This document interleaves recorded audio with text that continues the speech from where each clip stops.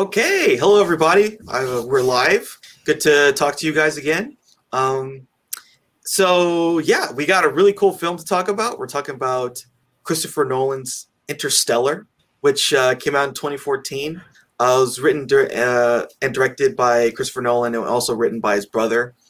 This is a very interesting project in general.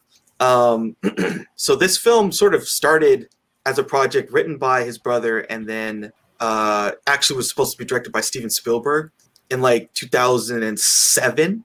And then it sat in development for, basically 7 years. And then finally, there was like some switches of which production company it was going to be under. And so then that led to Christopher Nolan agreeing to direct the film. And then obviously it became a Nolan film.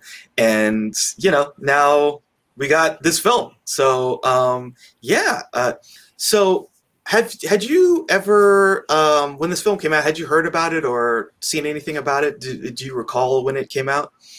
Yeah, I remember when it came out. I knew a lot of people who went and saw it multiple times. They were raving about it. There was one guy at work who was just like, "Oh no, you got to see it. You got to see it. It's the greatest space movie ever, and it's so good. It's gonna blow your mind. You're gonna have to watch it more than once." And I was just like, "Yeah, I don't think I'll see it now."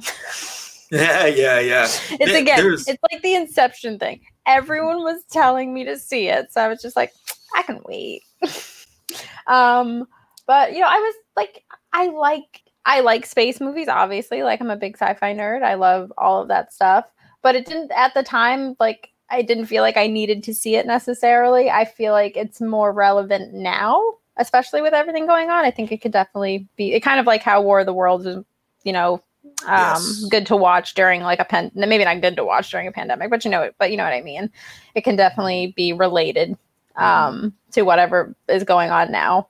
But it kind of just was one of the movies where I was like, yeah, I'll see it eventually. That was around the time where I was kind of fading away from like Christopher Nolan movies, because I kind of felt like I saw so many of them at once and in a short period of time, and I was still on like my Batman kick. I think that might have been around the time when I was watching every Batman movie ever like that had been made. And I think I had also just watched True Detective, the first season as well. So I was kind of on a McConaughey kick, but I didn't really, again, it's I can't really sit through long movies anymore in theaters. So I just kind of was like, yeah, I'll see it eventually when it's streaming and things like that. But this is definitely a long one. I like that you brought up McConaughey, because this is kind of like the peak of him, pretty much. Yeah, and he was so phenomenal in it. He was really, really great. I really appreciated his performance in it, because he wasn't like that normal McConaughey that we know that. Yeah, he can be a little zany at times. He can be, and he can be a little too. Yeah, you're rough around the edges kind of a character. But no, this is just kind of like a regular guy too that I like. But he's also very smart, and he's very good at what he does. And he didn't really. I like some of his conversations with John Lithgow's character, his father-in-law, where he was like, because I read that John Lithgow's character is kind of like us. Is kind of like a millennial, basically, now in his like 60s or 70s. But he has this line to Matthew McConaughey. He was like, "You were either born 40 years too late or 40 years too early." And I was like, wow, I feel like that sometimes.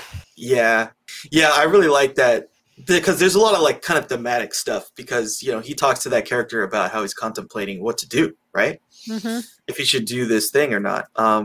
So let's just talk about the cast real quick. This is a great cast. So as we talk about, the protagonist, the lead, is Matthew McConaughey, who plays Cooper. This guy who's sort of basically, in the past, he was a NASA astronaut pretty much, or at least in training, but it didn't work out at the time. Then there's Murph. So Murph is played by, the young version of her is Mackenzie Foy, who's a really cool actress. And then the older version is Jessica Chastain. And then, so that's his Cooper's daughter. And then Cooper's son is Tom, who's played by Timothy Chalamet as the young version. And then Casey Affleck as the older version. And then there's Professor Brand, who's played by Michael Caine, who's in like, almost every single Nolan movie. Yep, he's always good. He is always good. Yeah, he always brings some kind of mentorly. He's usually the mentor. Yeah, he kind of passed over into those like Anthony Hopkins roles where it's like only nicer, only like the nicer version, because I feel like whenever Anthony Hopkins plays like a mentor kind of character, he's always there's always that wonder, well, is he evil? Is he actually bad? Because he's good at doing both. And but Michael Caine always just seems like the one you can trust and the one that you want to forgive if he fucks up. Like I love him in I love this, The Magicians with Hugh Jackman and Christian Bale. Yeah. The Prestige. Like I love his character in The Prestige. Very understated, but there and very good. And of course he's Alfred and he's wonderful. So. Yeah. So Anne Hathaway is also in this. She's I think Amelia Brand, so like Professor Brand's daughter. And then the astronauts are like Brand, Doyle, Romley. And then there's a special cameo we'll get to when it pops up. I didn't know that, honestly. This movie's been out for like 7 years or something like that. Yes. I didn't either. I had no idea. Like when it came out. Like it I think there was a lot of people who legitimately were like, what? Like I know I did. And that's something I think he's kind of doing that now a lot, because that actually happened in another movie of his, where I'm like, oh, that person's in this movie, you know? He does such a good job with keeping things under wraps that, you know, they become like a pleasant surprise. Yeah, and I was worried that when he did pop up, when I realized who it was, that I was like, oh, he's probably going to like steal the show, you know, because sometimes he can be a little bit of a scene stealer. But he wasn't. I thought I think he did a very good job of being a supporting character, which is not something that's in his MO. Like he is a leading man. And I think he did a very good job of just being a character I'd never seen him play before. Like never. Yeah. And it was very good. Yeah. Yeah. So the other, so Doyle is Wes Bentley. And then Romley is this guy, David Gyasi. So yeah, that's the cast. And so just to get into the plot. So the film opens up with this really cool, so it's like there's this bookshelf, right? And there's really interesting kind of, I really like that this is how it starts, because, you know, again, it's very, you know, I remember thinking of when I saw that, I was like, this is very kind of foreboding. I feel like this has some meaning. I don't know what it is yet, but it had some meaning. But it's going to matter. Cool. And like you see dust kind of falling, and it's all really very, very cinematic, very beautiful. And then we see these interviews with this old woman, and she's talking about her life on a farm. And then we kind of get this intercutting with this kind of dream sequence of something of Cooper on a flight in this sort of the futuristic space shuttle, pretty much. And and then you can tell it just didn't go well, and it crashed, and he just can't get over it. And then, you know, his daughter Murph keeps talking about this ghost. She calls it a ghost leaving signs for them. And then, so we see like this is the future. So for what I understand, this is supposed to be like 2067 is the year for this movie. And then we kind of get more stuff about this family. So again, there's two kids, Murph and Tom. Their mother is dead. She's no longer around. And then he talks about, like, you know, they have this fun conversation about why she's named Murph, because she's named after Murphy's Law, which is, you know, anything that can happen will happen. Mm-hmm. Although we see it as like something bad, right? Generally, the connotation is, oh, great, this is just crap that's happening. But it can be good too when nobody looks at it like that. Yeah, exactly. So then they're driving around. They see this drone flying, right? This old military drone, like basically from our time. And then there's this fun scene where they chase after it, and he reprograms it so that he can, what's his name? Cooper reprograms it so that he can use it for farming. Yep. And this, again, gives us more of an idea of what the world is like. So the world has been encompassed in another Dust Bowl, pretty much. And the ability for us to produce food to basically feed humanity has declined. So a lot of people have to become farmers. And so Cooper is a guy who was like an engineer, and then they sent him onto a farm, you know? So it's a little dystopian, right?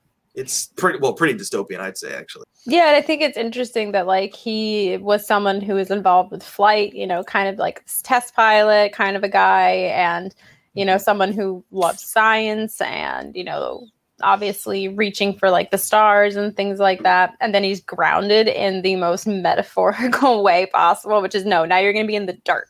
Like you're as far from the stars as humanly possible. Yeah. Yeah. It's pretty rough. And then it gets even rougher, as we're going to see in this later scene.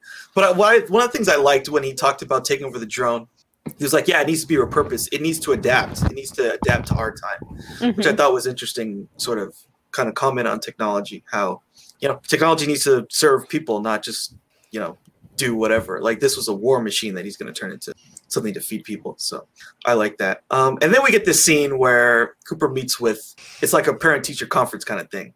Oh, this scene pissed me off. This scene was like, this scene was another one where I was like, what? So he basically, at this point, they say, okay, your son, he's going to be a farmer, blah, blah, blah. So for Murph, for Murph, they had a problem because she brought in this book from basically, again, from our time, which had some stuff about the moon landing. And they were like, oh, well, the moon landing was fake. They just openly said it. These are the teachers of a school. And they said, yeah, the moon landing was fake. That was just a fraud perpetuated by the government to bankrupt the Russians. It was all propaganda, which is like, I feel like he's so insulted by that. I love how shocked he is. And it kind of gives you a perspective. Oh, well, when he was in school, they were still teaching that obviously the moon landing was real and that obviously like space exploration was still a thing. And then just one generation removed, all of that has been reversed. So just think about this. So we watched First Man, a couple months ago, I think at this point. Just think about all the things that happened to all these people, this generation of people, right? Who did that, who actually went to the moon, how much they sacrificed, how many people died, how many people basically kind of had their lives ruined. But we all collectively as a society decided we're going to do this. Mm-hmm. How crazy would it be to just say, oh, it was fake. Yeah. I think there's some places that definitely would teach that, honestly. I think there's still some pockets of communities that would love to be able to teach certain things like that in schools and have it be complete and total nonsense, in my opinion. So what are you teaching them? Like, that's my question, is just like, what if your curriculum is this backwards just in regards to the moon landing, what else is going on in this new society and in this particular school in general? I think it's a very scary idea, personally. It's very scary because, like, I think the answer to that question is that basically they're teaching people not to think critically. They're teaching people to just basically be a drone. You are a worker bee, and your job is to, just to go and farm. Just like the brother. The brother's like, you're going to be a farmer, period. End of story. That's it. You have no choice. You have no autonomy. You don't really get to decide for yourself. Society decides for you, and you are told what to do. And I feel like in some ways, like, some of that isn't necessarily untrue of today. We have different, electives and different kinds of, like, besides just like, taking math, science, and, English classes, you have like the other ones in between. Like, I mean, I don't know if any schools still do wood shop or anything like that, or have mechanic classes or anything like that, where you can go to like a college and audit another class. So at least you have those options of knowing, oh, well, maybe I would like to do something in a trade field or something like that. Or no, I want to be a doctor, so I'm going to take more science classes and biology classes and all this other stuff. But in this world, in this new future, it's no, you have two options. Yeah. That's it. We don't need doctors anymore because we're just letting people die, because now the most important thing to figure out is how to make more food, basically. Yeah. I mean, the scary thing too, to me, about this idea is that we're probably closer to that being possible than we'd ever want to think, right? Yeah. To them just like spitting out insane propaganda into people's heads. Yeah. I mean, for us that's shocking, but I don't know. like it's crazy. But. Yeah, but for some societies it might be a little more closer to home, like where your heads of state are considered also like they have pictures of them in their home right next to like a deity, Yeah. like, and there's still homes like that have a picture that like have a picture of whoever the president of the United States is right next to their freaking crucifix, right next to their altar where they pray every day. They even have it in like their kitchens or their dining rooms, as if like that leader is an extension of your own family, if not the leader of your family. And it's kind of a creepy idea at the same time. It is creepy. But yeah, that's the state of humanity in the Interstellar. It's pretty bad, and it's getting worse. So then, like, meanwhile, on Cooper's farm, a bunch of strange things start happening. Like a whole bunch of the machines that do the tilling and the sowing of the farm start working, and then he has to basically a bunch of anomalies start happening, and he doesn't know why. And like books start falling on the ground in his library, and so he's trying to figure out what's going on. And then they get hit with another dust bolt, and then the dust starts lining up in this kind of sequential order of lines. And so then Murph and Cooper are kind of like trying to figure out what it is.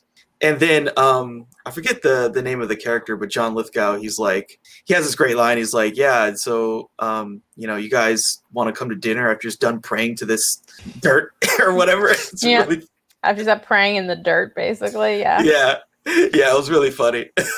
Yeah, because he doesn't really get it. Like, I feel like John Lithgow's characters, if he is like part of the millennial generation, he's kind of just like, yeah, this is pointless. Yeah.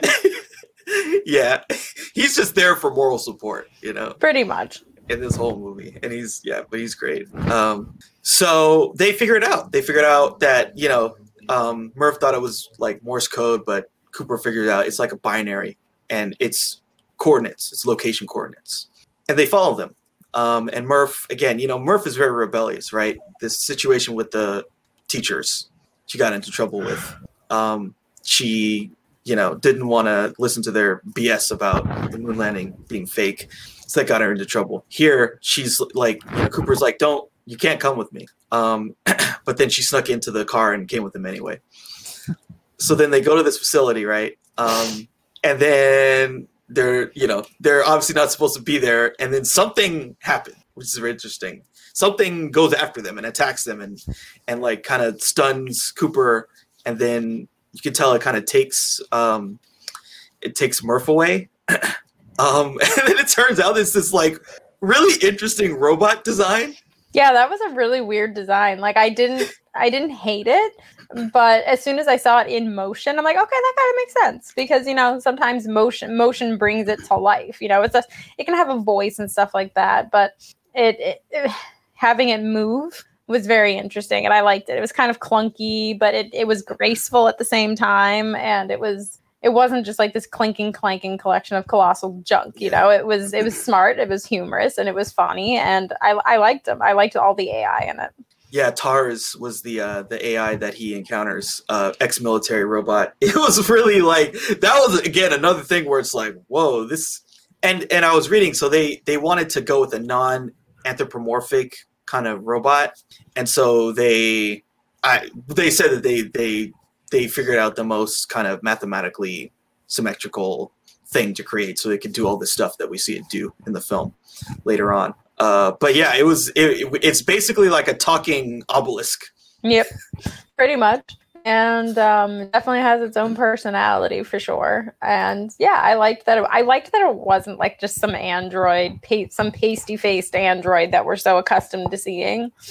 They're usually British, they're usually tall, they're usually Benedict Cumberbatch looking. So I'm glad that it was something I like that it was different and that it was out of the box. And yeah, it was good. I like TARS. Yeah. So what he finds out is that he's like, oh, where am I? And well, turns out he is at NASA. This is the future NASA. And they've, it kind of makes sense, right? If you think about the whole situation at the school, like NASA, they don't even believe they did what they did, right? So they kind of have to go underground. And then he tells them like, yeah, I got the coordinates from this anomaly, and that kind of lines up with something that they know is going on. And so then Cooper kind of tries to figure out what's going on, and they're like, yeah, so we have this plan basically to save the world and figure out like, a way for humanity to get out of this situation. So they have two plans. that they want to try and figure out. So first plan is they want to kind of do some sciencey stuff, basically. Like that plan A is a little vague, but they need to acquire some scientific knowledge so that they can understand gravity enough so that human beings can get off the planet and basically start off-world colonies. That's plan A. Plan B is for them to basically do a population bomb on another planet that is equally life-sustaining. And so they're looking for another planet to go to sustain the human population. And they're helped by the fact that they found this wormhole. A wormhole just appeared near Saturn. It's out of the blue. And they don't know why it exists. They don't know who placed it, because a wormhole is not something that appears in nature. It is a artificially created event. And so they talk about they sent these missions of people. So they sent 12 Ranger missions 10 years ago. And they figured out which planets could be sustainable. Now they're going to do another mission, which is going to, try and do plan A or plan B. So this is like a little complicated. So what do you think about the setup of this whole, I guess, thing of like what the mission is, right? I liked it. I honestly liked that it wasn't the first time they had tried it. I liked that this had already been something that had been well underway for a decade and that they'd been working on it. And like we see time pass differently for our main characters who eventually go, but just think of it in the way that people have already been doing this. People have already been like going through the things that our main characters that we come to really love are going to experience. And I like that Michael Caine kind of tells, Cooper at one point, like, oh, I've already been, like, we were going to leave without you. Like, you can come, but, like, we're ready to go, like, now. And we can't really wait for an answer. I like that the setup was that they've already been trying. And because usually when we watch movies like this, the main character shows up and they're like, oh, this is the first mission and we haven't tried anything like this yet. And so I like that the setup was that, we've been trying and we don't have an answer yet. But we're going to keep trying. Yeah. So they're going to try this other mission, and they feel like, because Cooper kind of just came in out of nowhere. And so it feels like it was fate that he would come. And Cooper thinks that too. And so he's kind of contemplating whether he's going to go or not. And, Murph doesn't want him to go. And then Murph says, oh, I figured out the message that's being sent. The message is stay. But he decides not to go. Cooper decides he's going to leave. And Murph doesn't take it well. And she's kind of just like mad and, angry, which is understandable, right? I mean, again, there was a lot of people who didn't make it in these missions, right? Mm-hmm. Yeah, and he knows that. He knows that it's basically a one-way trip. Like, if he comes back, everybody's already going to be gone. Like, and he's very hopeful that he will come back. Like, he's very optimistic. I think part of it, I think Murph is one of the reasons why he is so optimistic. I have to go back for her and my son and things like that. But it's still really sad because, like, you don't know, because maybe they'll kill Matthew McConaughey off. We don't know. Yeah, we don't know. We have no idea. Because, like, what? I mean, how many, like, in the early days, how many people actually made it all the way through these missions? Well, it's not very optimistic when they finally go, for sure. And they said that they've done, like, 12, something like that. And we only know of 3 that they find. So it's pretty bleak. It is pretty bleak, yeah. So then we get so he decides he's gonna go. He drives off. We see them lift off. Some really cool stuff, and I feel like they really got this right. The way that the spaceship takes off into orbit, it's really cool. And then Tars is like making these, I guess you could say, funny jokes, right? He's like, yeah, plenty of slaves for my robot colony. It's like, what? Yeah, they're like, yeah, his humor's up like by 60% or something. Yeah, like that. He's like, it's like, oh, can we adjust that? Yeah, let's take the humor down a notch.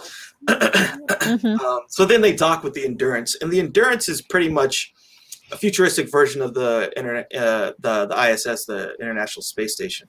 It's the circular thing that has these little pods. It has like 12 pods on it. So they dock and they spin to create gravitational force. And then they're off on their mission. They have, I forget how long they said it was, but they had basically they're going to go to Saturn, where the where the wormhole is, and that's going to take them some amount of time. So they're going to go into sleep, whatever that they call that, like hibernation, basically. Yeah, they're going to go into hibernation, and then they're going to approach the wormhole. I thought these scenes of space were like really, really well done. I mean, they are absolutely amazing. Oh, they're so good. Like when they're passing over like Saturn or whatever, and you just see this tiny little dot that's supposed to be them compared to this giant. It's so breathtaking. It's so beautiful. I love space movies that look like this. I love it. Yeah, it's so beautiful. It's just so beautiful, like how vast the universe is, but how empty it is. But, again, like to be that close to something like Saturn, right? It's just awe-inspiring. It's phenomenal. Yeah. And I just love that, this film goes there. This film is depicting all of these incredible events that can take place in the universe, and tries to show us what it could be like for a human being to go into these situations. Yeah, it's just absolutely gorgeous, the photography and everything. And then we get this cool thing, like this Michael Caine, he reads this poem. He recites it like over and over and over again in the film. Yep. Do not go gently into that kind of. Yeah, I understood the meaning behind the poem, but after a while, it's just like, again. Yes. Yeah, it was very repetitive. It was very repetitive, and again, I get the theme, and it's a phenomenal poem. Like I love that poem, but I get it. I get it. Rage. Like, oh my god. Rage against the dying of the light. Yeah. It's like, I get it.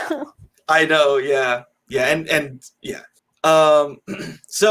So then, yeah, they go into hypersleep, and then they exit hypersleep near Saturn, and yeah, Murph is still super mad. She won't send him a message. Cooper's like looking at messages from the John Lithgow character and Tom and all this stuff, and they're just saying, yeah, this is what's going to happen. Tom's going to be a farmer, blah, blah, blah. We'll talk to you later, et cetera, et cetera. So then Romley gets really excited because they're approaching the wormhole. And then Romley does this really cool explanation of why the wormhole looks like a sphere to us. Because of like, basically it's bending space-time. And so if you take a circle in 3 dimensions, it looks like a sphere. And then we get this really cool scene. I think one of the coolest scenes in all of sci-fi, like the history of science fiction. They enter the wormhole. Like, even when they first see the wormhole, it's unbelievable. It is unbelievable seeing that. It was really, really cool. It looks so real. It looks so cool. It looked like they were really on like the edge of this. And I was just like, I was so scared for them to go inside because it's such an unknown. And even like the film itself is showing something like, this is what we think it might be. Nobody actually fucking knows. You know what I mean? Yes. But like, it was really, really cool. Like, I really liked it. Like, are you falling forward? Are you falling backward? Is there up? Is there down? There's no up, no down. There's no left, no right. It's just, you're just kind of occupying this odd space. And it was very good. It was very, very good. Yeah, it's so cool. And like, there's a shot of like the ship approaching it, and you just see this big sphere, and this thing is coming near it, and it's just like, like you could just imagine being someone seeing that and just be like, I have no idea what's gonna happen. I have no idea. I'd be scared shitless, honestly. Like, and it almost seems like for a moment the way it looks, it's like, did they penetrate it? Did they go through it? Did they just enter it? There were so many questions I had of how they were going to show it. Is it just going to be like this? Are they going to poke into it and it's just going to be like this blob and it goes like bloop bloop bloop or something, kind of like a bubble? Or is it just like this? Is it just like the drop off? Is that just it? And then it's like a free fall into what?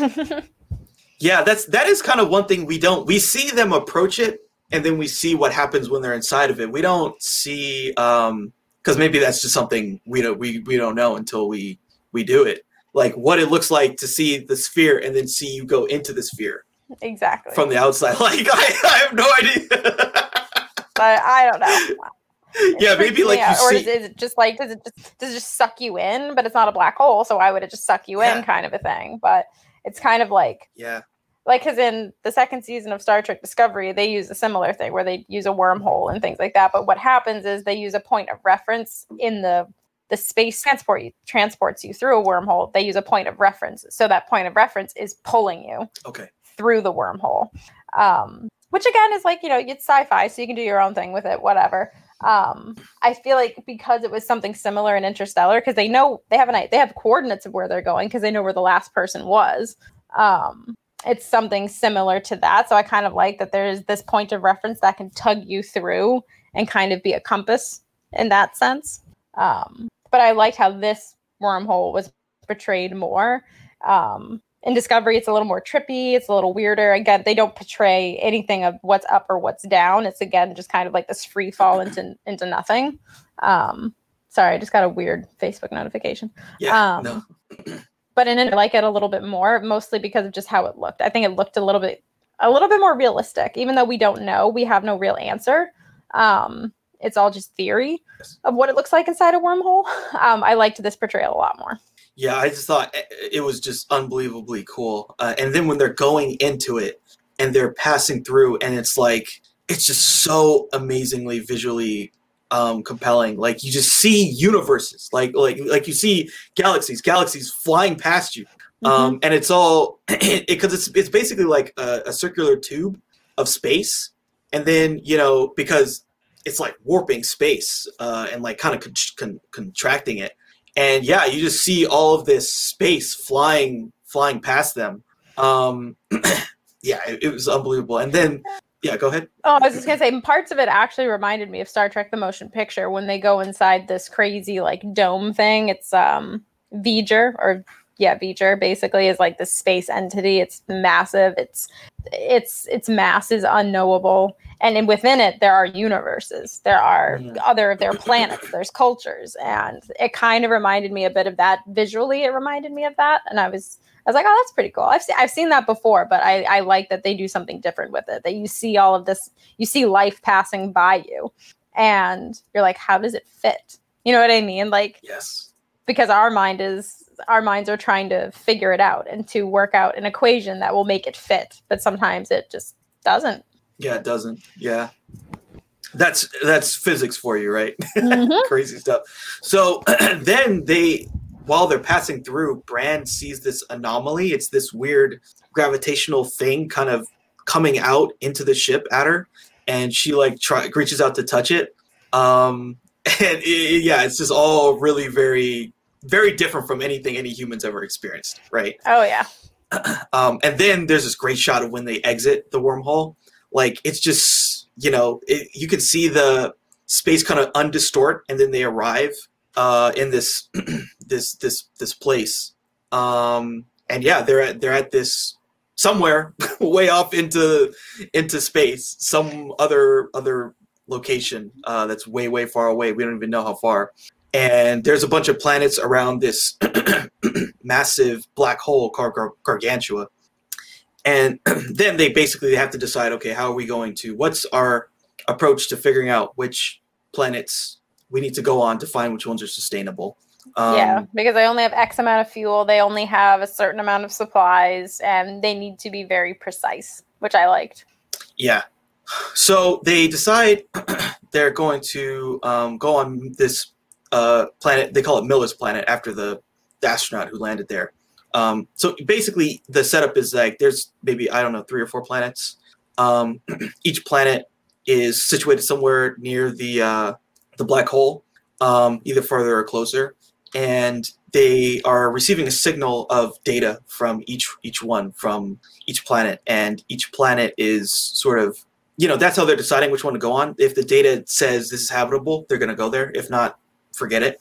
And so basically they have 3 choices. And so first they decide they're going to go to Miller's Planet. And it's a little dangerous because every hour they're on Miller's Planet is 7 years of Earth time. Yeah, fuck that. No thanks. Yeah, that's relativity. That is temporal relativity. Yeah. And so they have to they're going to do it, but they have to be very precise about the amount of time they spend there because, plan A is to save humanity. Not to just leave them there. And if too much time goes by, again, the human element is all this time. If all this time goes by, what are you saving? Like, Cooper's got a family, and then his family's going to be older than him.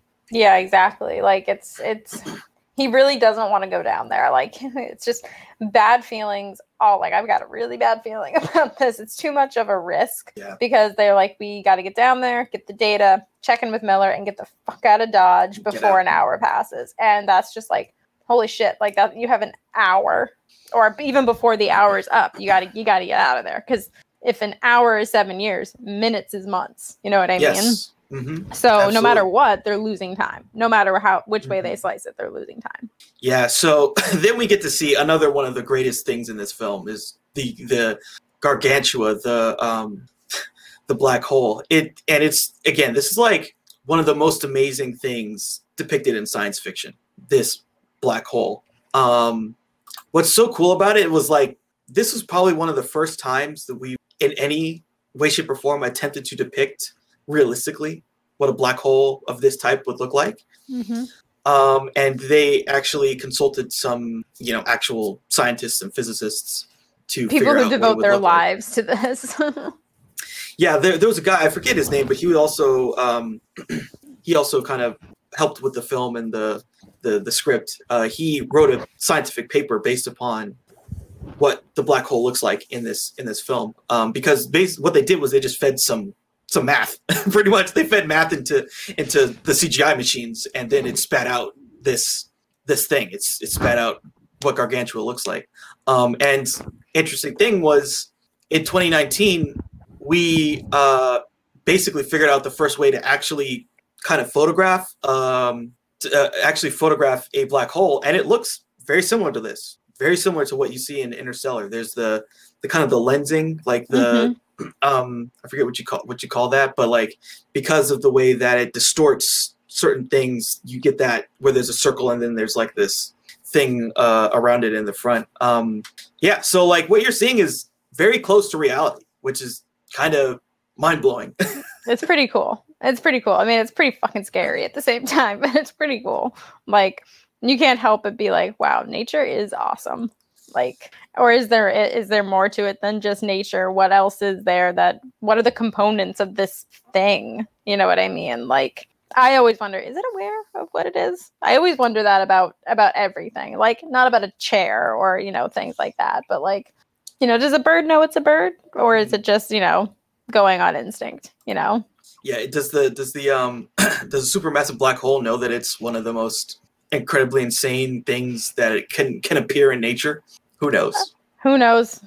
But it's definitely awe. It's awe. Yeah, it is awe-inspiring. It's just there's so many things, right? So we've gone from a wormhole to seeing this massive black hole. It's just mind-blowing, right? It's absolutely mind-blowing. It's fucking crazy, dude. Like, I was just like, this movie is just throwing a lot at me, but I'm really enjoying it. I'm really enjoying all the shit it's throwing at me. Like, we just went through a wormhole. Now we're on the edge of a fucking black hole, which like it just. Yeah. And there's this great shot where they're like, they're approaching the planet, Miller's planet. And like, it's right at the cusp of the black hole. And you see all the kind of the light kind of flaring out at the bottom of it as their ship is going to, it's like, it is so beautiful what they are able to depict in this film. It really is. And I feel like it pays homage to a lot of other films as well. Like, I see some Star Trek themes in there, some 2001: A Space Odyssey, just with the AI alone. I mean, yeah, it's not going to try and kill you. But it definitely, even just a lot of homage to sci-fi. And, like, this is the culmination of all these other films. And I even read, I've never seen it personally. I've always meant to watch it. This is very high up on my to watch list, which is Event Horizon. Yeah. I heard this movie was very much inspired by that film. And yeah, I just like it. It's just, not only is it a beautiful movie and I really like the story, but it's also just, it really does feel like the crescendo of all these other sci-fi movies we've grown up watching and have enjoyed so much. Yeah, absolutely. It's like, it's taking all that stuff and then, all those 2001, all these things that are trying to like depict for the time what we think of the future, and then putting it all together. This is the next level of that. It is definitely paying homage to that. I mean, in that scene where they go through the wormhole, I can't help but think of like compare that with in 2001 when he finds that final obelisk, and then there's like it tilts up, and then who knows what happens, right? Mm-hmm. he probably goes through a wormhole or something. But this is like taking that, but then showing it in a different way visually. But it's it's kind of hitting on the same stuff. So yeah, it's such a cool film. So then they arrive on Miller's planet, and they get there, and it's just a bunch of water, right? Just a bunch of water, not much else. They don't really see much else. They're trying to find where Miller's stuff is at, like the data or the ship or whatever. And then they try to find the beacon. Oh, and another thing, this planet is 130% of Earth's gravity, so you're 30%. Yeah, yeah, you are heavier, and it's harder to move. Yeah. Like, on top of the fact that you're wearing these suits that are super freaking heavy, like, there's so much weight bearing down on you. Like, they're panting, like, they're out of breath all the time. They're just like, get me off this fucking planet. Yeah. So then they're looking for this beacon, and then they find it, and they're in trouble. The beacon is destroyed. It's just a bunch of wreckage. And they also don't understand, like, what the terrain is. And then later on, Cooper's like, those aren't mountains. That is a wave. So there's like a massive, I mean, how big is this wave? I don't even like. It's the size of the Empire freaking State Building, dude. It's just like, and that's the thing, like, it's so, because like the gravity's wearing down on them. That's obviously very heavy on your body. You're on an alien planet. So that's going to mess with you psychologically. There is wreckage everywhere. Clearly someone is dead. I would think I'm looking at a mountain too. Like when Anne Hathaway says, I'm going towards the mountain. And they're just like, wait, what? What does that even mean? Like, it's almost like maybe it's affecting her psychologically in a way that her mind can't comprehend that there is this massive tsunami coming at her. And that her brain is going to try and rationalize it as something else. Because why would you think? And the water's not even that deep, which I thought was really interesting. It's this whole planet, I'm assuming, of water. And it's not even that deep. It's like ankle deep to them. So not only do you have all of this gravity bearing down on you, but you're trying to move through water. And we all know, like, when you're trying to run through water, it's a pain in the ass. Yeah. And so it's all just, it's really good you bring that up, because think of all the crazy obstacles that get thrown at them. They don't know what the terrain is like. They're heavier. It's water, so they're slower. So and time is a huge resource for them. And so this is sucking away really their most valuable resource, which is time. Mm-hmm. And so they're really in trouble. And so then, like, Bran does this stupid thing where she's like, oh, I have to get the data instead of getting into the ship and leaving. So she's trying to do that, and she basically kind of gets stuck because she can't move. It's the planet. She's too heavy. The water is slowing her down. She's not going to make it in time. She's tired, I think she gets caught on something too. I think she gets caught on some of the wreckage, but coupled with the fact that she's heavier and in water, and she's obviously exhausted. She can't move. I love that moment because, like, Wes Bentley's just kind of like, unfortunately we didn't get to know Wes Bentley's character all that well. But he knows he can't get to her. He's trying to, but he knows he can't in time. So he tells, I love this moment when he tells Tars, go get her. Because it brings it back to that whole, like, an AI's first mission is to protect human life at all costs, basically, or something like that. There's like a list of like AI prerogatives or something, or priorities. And I love seeing like Tars just move like super fast through the water. Yeah. And he's just like seeing him in motion before when they were still on NASA was just a little bit. And then you see him just like, he's like super fast. He's agile in water. Again, he's not this clanking thing. He's very graceful, and he just kind of like scoops her up. And I just thought that was so cool. I love that. That was so cool. Cause like he does this kind of cylindrical movement. Mm-hmm. He like basically turns into like a sphere and then moves like that. And then it like creates these robot arms like this and then grabs her and then runs with like its feet. Yep. It was so good. I love it. That was like, again, another like, wait, what? He can do that too? Exactly. Like, he's not limited. Like, if that's what his limit is, then like, that's crazy. But I feel like it's just a little taste of like, no, this thing is actually pretty helpful in a time of crisis. And again, it goes back, oh, well, he was a military robot. So obviously he's not going to just be he's not going to look like a printer for no reason. You know what I mean? Like, he's kind of shaped like an old style printer, but like he's he's pretty badass. I like Tars a lot. Yeah, and Tars is great. I just loved that moment of, him not even hesitating, because even though he could list off like I'm not going to make it back in time. It's futile. We should just let her die. No, he doesn't hesitate. He just goes and gets her. Yeah. So he goes, he gets her, and then they're all trying to get back onto the ship before the wave hits, but they just can't make it. The wave hits them. It floods the engines. Doyle doesn't even get onto the ship. He basically gets sucked into this wave, and that's pretty much it for him. And they are stuck on this planet until their engines get dry unflooded. out, basically, yeah. Mm-hmm. So Cooper's pretty pissed at her. Cooper is hella pissed. Cooper's hella pissed at her for good reason. She kind of like, look, you're the most important thing is time, and you're wasting that resource. That's the main thing of the mission. Yeah. And they have this they basically have a fight. Yeah, right. And then they have this really interesting conversation after, like, they've exchanged, angry words and everything like that. And Cooper asked her something like, well, how long do you think Miller had been here? And she was just like, well, time is relative. We might have just come right after the crash. Like, we don't know how long she was here because the beacon was still going. You know what I mean? Like, it was still transmitting data. And so obviously she was there. Miller was there long enough to send information back. But she's like, we don't know how long, like, this has been a thing, basically. Yeah, so it is an utter disaster, right? Just like on every level, it is an absolute disaster for them. And yeah, we get some other stuff. They talk about, like, is there a way to travel in time? And then this is where she says, which is going to be irrelevant later, the only way that we know of to traverse time and space is through gravity. Because he's trying to think, like, is there a way for us to, like, get back the time we lost? And basically the answer is no for them. Yeah, like, we can keep moving forward, but we can't really go back. Yep. Which sucks. So then finally what happens is a second wave is coming. And they need to get the hell out of Dodge. They need to get the hell out of there. And it's like, well, the engines aren't deflooded yet. It's like, I don't care. We got to go now. And so then they're able to, like, kind of jumpstart the engine in the Ranger and get the hell out of there before they get hit with the second wave. But yeah, a really bad way to start this whole thing. Someone died. They lost a bunch of time, and they didn't really get anything out of it. It's not that they got any knowledge out of it. Not really, no. Which is really important. Yeah, that's just heartbreaking, where you're like, oh, well, that was a wasted trip in more ways than one. Yeah.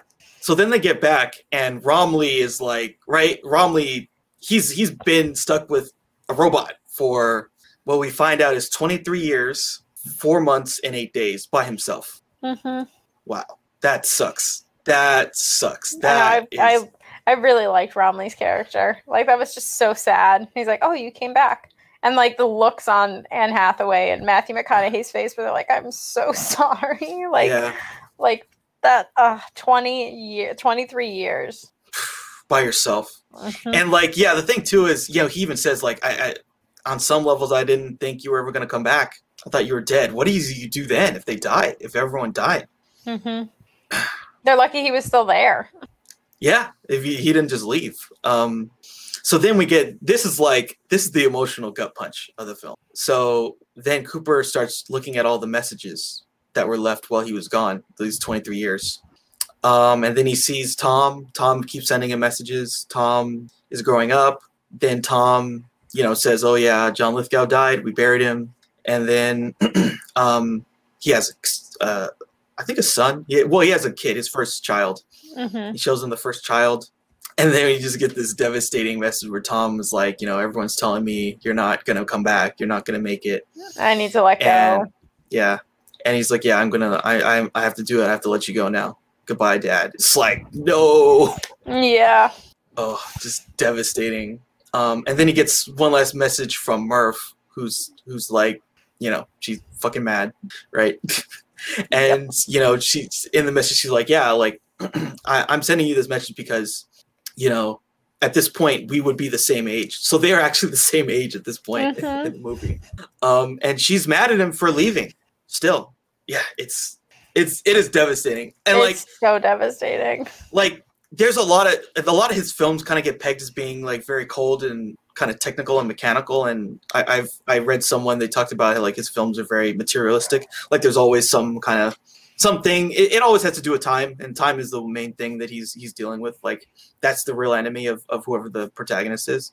But this is like a really emotional scene, like one of the most emotional scenes in any film he's ever done, and it really connects with the character. Yeah, and it really connects with like the audience too, and you just feel so bad because she's never sent a message. She's been angry and hurt this whole time. She's struggling her way through, and it's like this because she doesn't know if he's still alive or not, and it's like this weird rite of passage almost. Like, yeah, I'm your age now. I'm the age you were when you left, and it's just like, like you missed so much. You missed so many things, and it's just so sad. Yeah, it's devastatingly sad. And again, like that's the cost of doing this kind of stuff. Mm-hmm. You sacrifice your life and your livelihood and your family, and your family and your time. And again, time is like the most important theme. And yeah, it's just that scene was pretty. I get why there were so many memes of it and everything like that. Now I get it. Like 7 years later, I get it. Yeah, like him crying and then like something, whatever's on the television. Yeah, exactly. Like I get it now, and I'm just like, oh, that's actually really, really sad. I was laughing at these things. I didn't even know the context of it or anything. Yeah, and McConaughey is like unbelievable in that scene. Like, my God. Yeah, like I don't know if they were playing like it on a monitor or if someone was reading the lines behind like a camera or something. But he was fantastic. He was so good. He doesn't even say anything. And you're just like, you feel for this guy so much, and you can just see he regrets it. He's like, I should have stayed. Cause you can, that's such a human emotional thing. Like not being able to be there with your family as they get older. Mm-hmm. Like that's, or to just be there for them too. Like, his like, I kind of missed it the first time, but then as the movie kind of progressed more, Casey Affleck's first child died. He got sick or something like that. Because you don't see you only see one kid, and he has a different name. Because he mentions in one of his videos, we were going to name him Cooper, but my wife thought, no, maybe the next one, kind of, and chuckles about it. And then, he wasn't there he wasn't able to be there for him. Yeah. And it's so sad. Yeah. Yeah. So, yeah. And then, so we now get sort of brought into the story of Murph, who's, in her 30s now. And she works for NASA, and she works with Dr. Brand. And so she's a scientist. So, yeah, she's in this dystopian future. She's living kind of a solid life. And there's actually this really great line, again, from the John Lithgow character. So, like, right when they go off on the mission, Dr. Brand comes to them with the car and is talking to the John Lithgow character. And then basically he's saying, yeah, Murph is going to come work for us in the future. And then John Lithgow says like, oh yeah, well, hopefully she'll, they'll probably be good for her. Hopefully she'll make a fool out of you just like she does her teachers. And I thought that was really kind of interesting foreshadowing, and also just like a funny, line from that character. Again. No, absolutely. And I think it's also a way for like the characters themselves to kind of cope with what they've lost. Dr. Brand's daughter is most likely never coming back, and he knows that. I get the impression it's his only kid and that they were very close. I mean, she followed in his footsteps. There's obviously a real closeness there.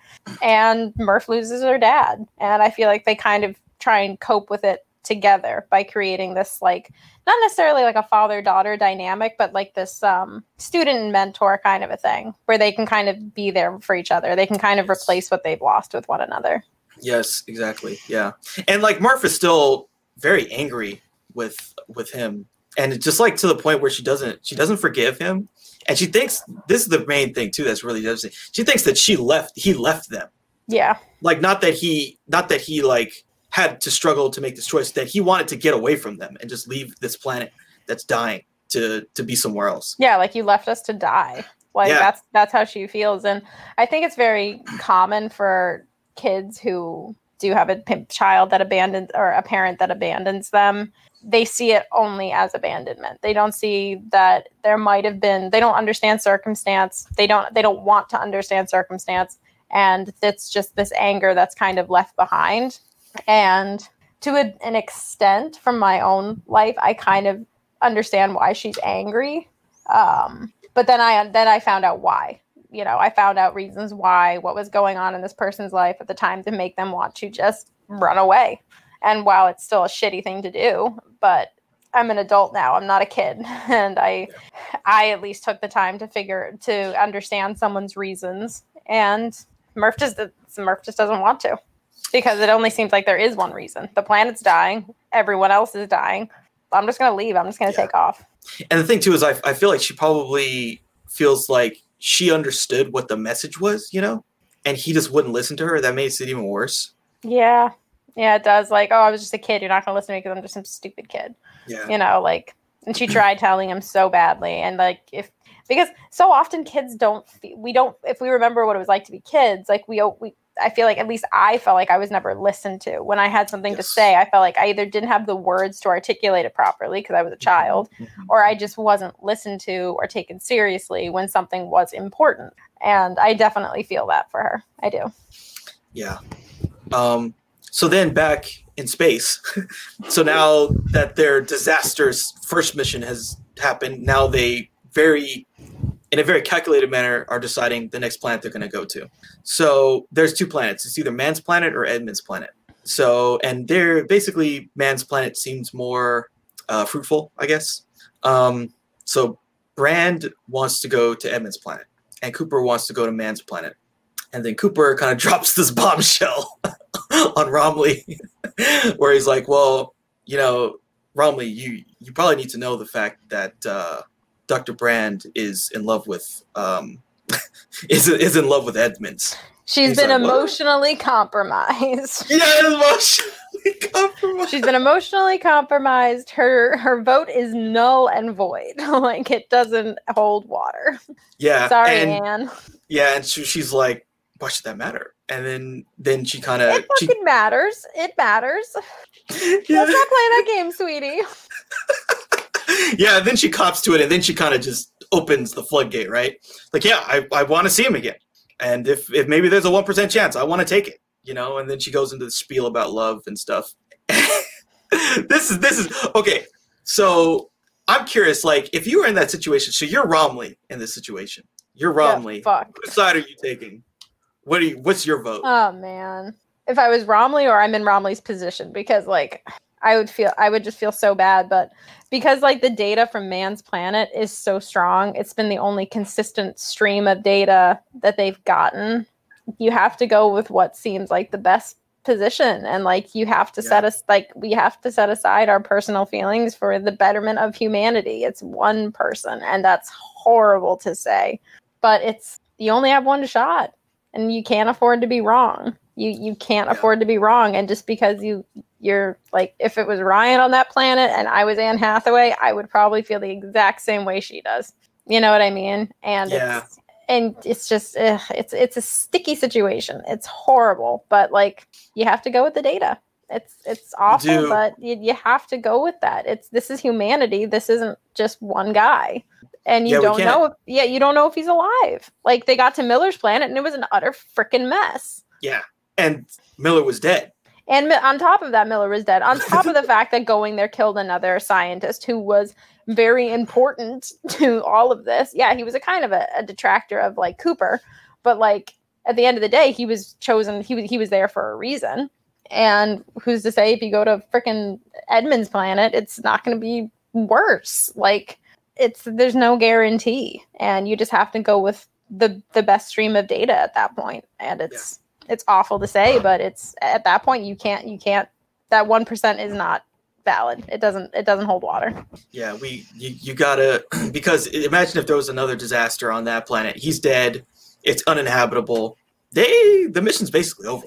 And they exactly, and there's no way of telling anyone, "Hey, we fucked up."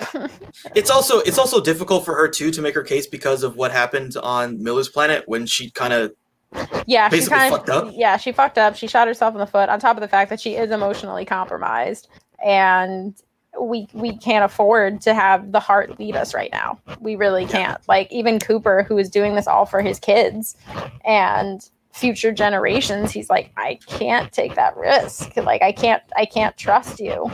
I can't trust that when you get there, if we find him, you're not going to do something incredibly rash because of your compromised position.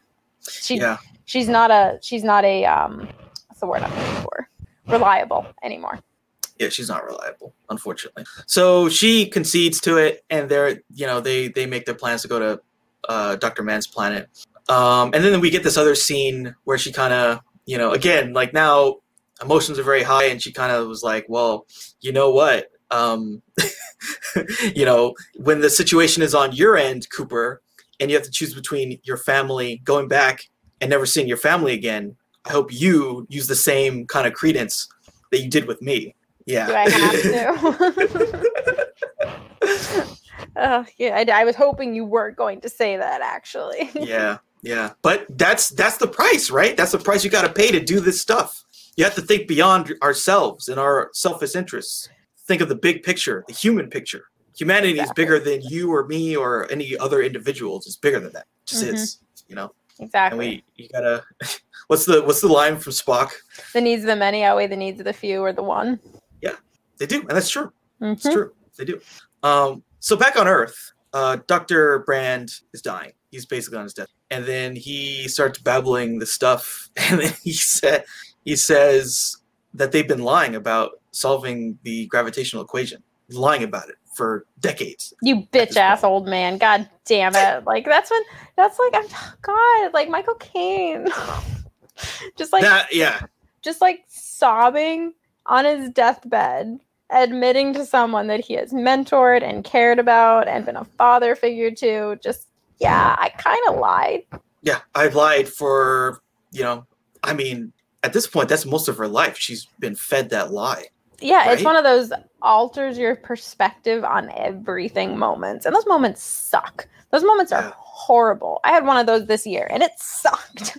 And it's just like, it's like that, that zoom in, zoom out effect, kind of like in Jaws when like Brody sees like the shark attack happening and it goes really tight on his face. But the background is just like, I love that effect. Yeah, the vertigo effect. Exactly. And it happens. That is something that genuinely happens. And it happens to Murphy in that moment. And it brings up more questions than answers. And it sucks. Because then she's like, well, did my dad know about it? Who else knew?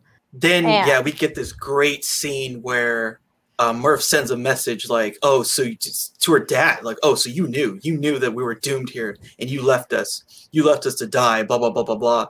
And she calls out Anne Hathaway's character straight up. She calls her out. She's just like, I don't know if this is going anywhere, but I'm mad. But it's a different mad because now there's doubt in what she's always believed about her dad, which is maybe he just left us to die, but maybe he didn't know, but maybe he did know. And that validates her feelings this whole time, but it also puts in a huge level of doubt as well. Like, did you just take my dad from me without telling him? Like, that would piss me off. Absolutely. And then we get, this was one of the most interesting parts of the film actually for me, because this was a choice about where we're going to go philosophically in the film. So the message is being sent, it gets received by their ship, and then it's like, I think it's Case or Lars, one of the two is watching the message. He's watching it. and this is like some emotional shit, right? And it's like, whoa, what's he going to do? Exactly. Oh, and I was for a moment, just to go to the Lars and Tars thing, I was briefly confused for a second because I honestly didn't realize there were two separate AIs, but Lars is basically the pilot and Tars is the anthropomorphized version of Lars. I'm assuming they share similar, not maybe thoughts, but mission priorities, basically. But that's just a little side note for me, is that it was very late in the game when I realized they were two separate AIs. Yeah, and the names are very similar too, so it's kind of easy to... Exactly, but no, it is a moment where he's just, or we're saying he only because he has a male voice, but he's kind of, you can almost like, there's no face to either of these AIs. There's just a data stream. You know what I mean? There's like a matrix board.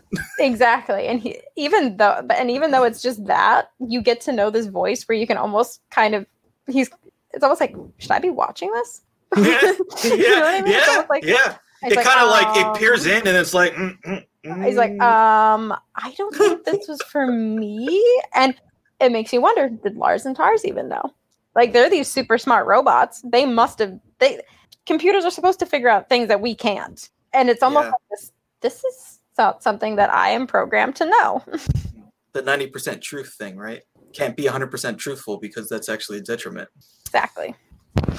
Okay, so yeah, and that's kind of left to linger. So then, that's very get this kind of Hal vibe. It's like, whoa, is Hal gonna suppress this information? And so then we see them. Yeah, it's please don't. Yeah.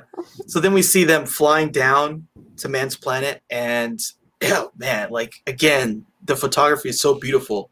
Like the sky is literally frozen. So like there's these frozen clouds. And there's a whole bunch of shots where you kind of see the ground level and the sky kind of compressing together as they're flying downward, and then they hit a frozen cloud. It's really kind of funny. Was that Iceland? Were they filming in Iceland? Because I feel like Iceland's become super popular to film in lately. Because even season 2 of Discovery's doing that. I believe so. Yes, it was Iceland. You're right. It looks alien, right? Oh God, yeah. I'm like, this is a real place. How do you live there? It's like how there's still like in where is it? There's like still like these tiny little pockets of like communities and humanity that in like Russia or something like that, like deep in like the Russian wilderness that like still thrive and have never like advanced beyond the wheel and fire basically. And it's like people actually live there. Like that, how do you survive? Like what kind of person does it take to survive in a climate like this? It's crazy to me. Yeah. So then they find this outpost where man was, and they go to wake him up. And they call this the Lazarus mission because Lazarus rose from the dead. And who pops out? Our friend Matt Damon. Matt freaking Damon. Yeah, I was surprised by that. I'm like, I thought you were on Mars, dude. Like I thought you just took a trip to Mars. But no, he's just been sleeping for 20 years. Yeah. And he comes out crying and he's super emotional. And yeah, we think like, oh, it's Matt Damon. Yes. This is gonna be we're finally turning the page. We're finally into a positive territory in this film. So Dr. Mann shows them around the world, and then, they're talking about sciencey stuff, basically. And then Lars comes down. And so this is closing that open-ended question. Lars shows them that whole message unedited, doesn't do the Hal thing. Yeah. Unfiltered, uncut, raw. Here it is. Yeah, just blasts it on them. And they, Cooper and Brand are like blown away because they didn't know, right? She didn't know either. Yeah, that's something I was wondering about. It's like, would she have known? Would he have just like sent her off without telling her? And it turns out now he knew and she didn't. And that's like, it's a huge betrayal. Oh my God. Like she's just as torn up by it as everybody else. And it's the only other person who knew was Man. Yeah, and Cooper is like, and Man goes into this whole thing. Oh yeah, we had to lie because, plan A there's no hope for plan A. So we made up plan A to fund plan B, the lie. The colony is the only way. It's hopeless and we are the future. That's what Dr. Mann says. We are the future. That's it. Earth is done. And it's like, wow. Thanks for that. Yeah, that's a big lie. Bro. Dick move. And so Cooper is like, dude, I did not sign up for this. Did not sign up for this. Mm-mm. I signed up to save humanity on Earth. I didn't sign up for some mission where I leave my family. If I knew this, I would have said no.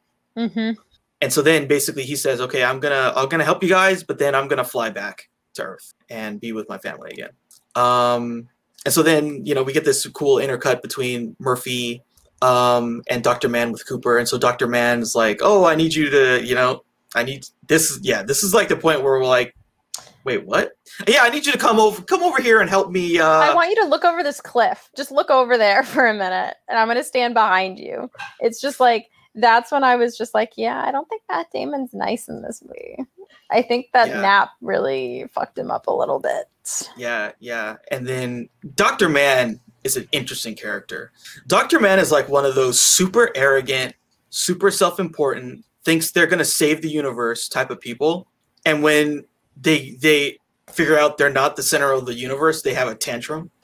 Yeah, pretty much. And he's just like, "Oh, I'm so sorry. Like, I feel so bad for doing this." I'm like, "Fuck you. Yeah, You're I feel just a so coward." bad, but I'm Which is gonna have to kill you. yeah, it's kind of just like it's like, oh, God, I was so mad at Matt Damon. But I was just kind of like, you're such a wimp. You're such a freaking wimp. All you did was take a nap.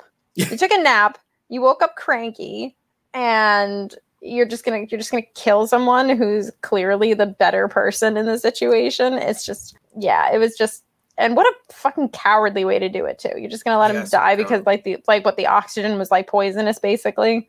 Yeah. I just, let him. He turns off his like internal his communicator, so he doesn't have to hear him suffocating. Basically, I'm just like, you freaking wimp. It's like, yeah, the last thing you're gonna see when you die, you're gonna see your family, and you're gonna see your life flash before your eyes. It's gonna be real painful before that happens, though, bro. Like, thank you for being so comforting, describing the last thing I'm going to see. Yeah. Like, what a scummy person. No, it's not for you to decide. The other thing too is, so then he there's this whole thing where Romley's trying to get this information out of his military robot Kip, which was destroyed. So he's trying to get it out. Blah blah blah. This thing's happening, and this piece of trash sets up a bomb. Set up a bomb in the in this robot, so whenever someone tries to access the information, it just explodes. So that kills Romley. Yeah, I was mad about that. I was super mad. Like he's already shown that he's capable of, like, I mean, in a really piss poor way, of trying to kill someone, and then he's responsible for. I was so mad about Romley because Romley was so, like, Romley didn't deserve that. No, he didn't. And like, after being stuck in space by yourself for 23 years, and then he gets blown up, it's just like, that just pisses me off. I feel like even, like, I forget if it was Lars or Tars, but one of them tries warning him before he accesses it, and then he can't save him. He even says, like, I couldn't save Romley, and it's just so sad. And that was just so shitty. Yeah, I think it's I think it's whichever one is the one that can actually. It's not the one that's the pilot. I think it's Tars then. Yeah, I think it's Tars. Yeah, Tars like, oh no, wait, and it's just too late. It just sucks. It sucks. Mm-hmm. Yeah. So, but did you expect them to have him be this way when you first saw that it was Matt Damon? I felt like it was one of those, like, too good to be true moments. I have all this data, and we can set up down here, and that's where we can have, like, the colony. And then, like, obviously Murphy's message gets through, and man comes clean, but he's still trying to help them. But like, I learned from watching a lot of Star Trek, the lone survivor trope never turns out the way you want it to. There's always, like, very rarely, because usually they like, oh, there's a space station that's gone dark, abandoned or gone dark. Oh, but there's this scientist who's been here for 25 years, and yada yada yada. But there's always some kind of self-interest that they're trying to fulfill in some way. And that's why I was just like, I don't know if I'm going to entirely trust him, but it's Matt Damon, so maybe I should. It was like, with the casting, it was very tricky because, again, this isn't a character that we generally see Matt Damon play. He's Jason Bourne. We usually root for him. Yeah. You know what I mean? He's Will Hunting. Like, we usually root for him. Like, he's an eco-friendly fucking activist. We root for that guy. Yeah, we root for that guy. Good casting against type, I guess you could say, right? Yes, exactly. It was a good casting against type, which is why it makes it a little like, fuck you, Matt Damon. How dare you? Fuck you, man. Yeah. You can leave him on Mars for all I fucking care. So yeah, and to kind of, the reason why he's trying to kill Cooper is, like, Brand agrees with Cooper that Cooper is going to take one of the last shit, because at this point they think, okay, we're gonna create humanity on this planet, and so this is the mission's been accomplished, and they don't need the Ranger or anything like that. So he was going to take the Endurance and then go back to Earth, Cooper. So Man has to kill him because they're like, yeah, this is, Man knows this isn't it. This is not habitable. We have to leave, and we're going to need that. So when they figure out that, I lied, you're going to be dead, so then we're just going to go to the next planet and be over with it. And Man just doesn't want to be there anymore either. He's ready to leave, and he's going to do anything he can to make sure that he leaves. And I like how at this point in the story, Bran and Cooper are kind of, like, on each other's side for really the first time. She's going to help him with his goal, and he's going to help her with hers. And it creates, like, this, until Romley dies, it creates, like, this nice little camaraderie between the three of them. And Pardon me. So I like that she's that they're kind of helping each other for the first time. Yeah. So then, they get into this fight, right? And then like Dr. Mann starts headbutting him, and then like Cooper's thing breaks, and so he's losing oxygen, and he's able to crawl and get the communicator and call for help. And Dr. Brand is able to like figure it out and get to him. So they're flying like a ranger to get to him. Meanwhile, Dr. Mann is stealing another ranger to get back to the Endurance and dock and basically lock them out, and they'd be screwed, totally screwed. They're able to save Cooper, but they're too far behind Dr. Mann to stop him. And so then there's this kind of this standoff where with one of the robots withholds the docking sequence from Dr. Mann. So he tries to do it manually, which is disastrous idea. And they're trying to tell him, dude, do not do it. Do not try and do it manually. You're not gonna be able to do it. Yeah. This is why we have robots. Yeah. But this arrogant freaking idiot, he's like, he doesn't care. He doesn't care. He's so arrogant and so dumb that he's like, oh yeah, I can do it. Like, you don't understand. And then he has this long speech before he fucking blows the thing up. Well, it would have been long. Yeah, it would have been. But no, he died. He thankfully, but he basically blows up the Endurance with it. Mm-hmm. It creates this massive explosion, and then it starts spinning at very, very, very high RPMs. And now they have to dock while this thing is spinning in order to stop it from spinning out of control. Yeah, and then we get again another one of the coolest sequences in the film. I like Cooper's like, okay, like study the Endurance spinning, and then I think Tars is like, no, you can't do it. It's not possible. No, it's not. It's necessary. Mm-hmm. It's necessary that you get us to dock on this damn thing. Yeah. So what'd you think of this scene where they're like trying to like match the spin and dock with the Endurance? Dizzying. Oh my god. Like, I thought, like, watching First Man made me dizzy, but I was just like, oh, yeah, I'm about to pass out just like Anne Hathaway did. Yeah, Anne Hathaway passes out. She's done.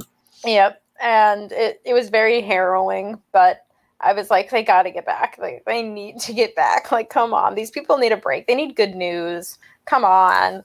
And, it was very good, very harrowing. And I really liked it. Yeah.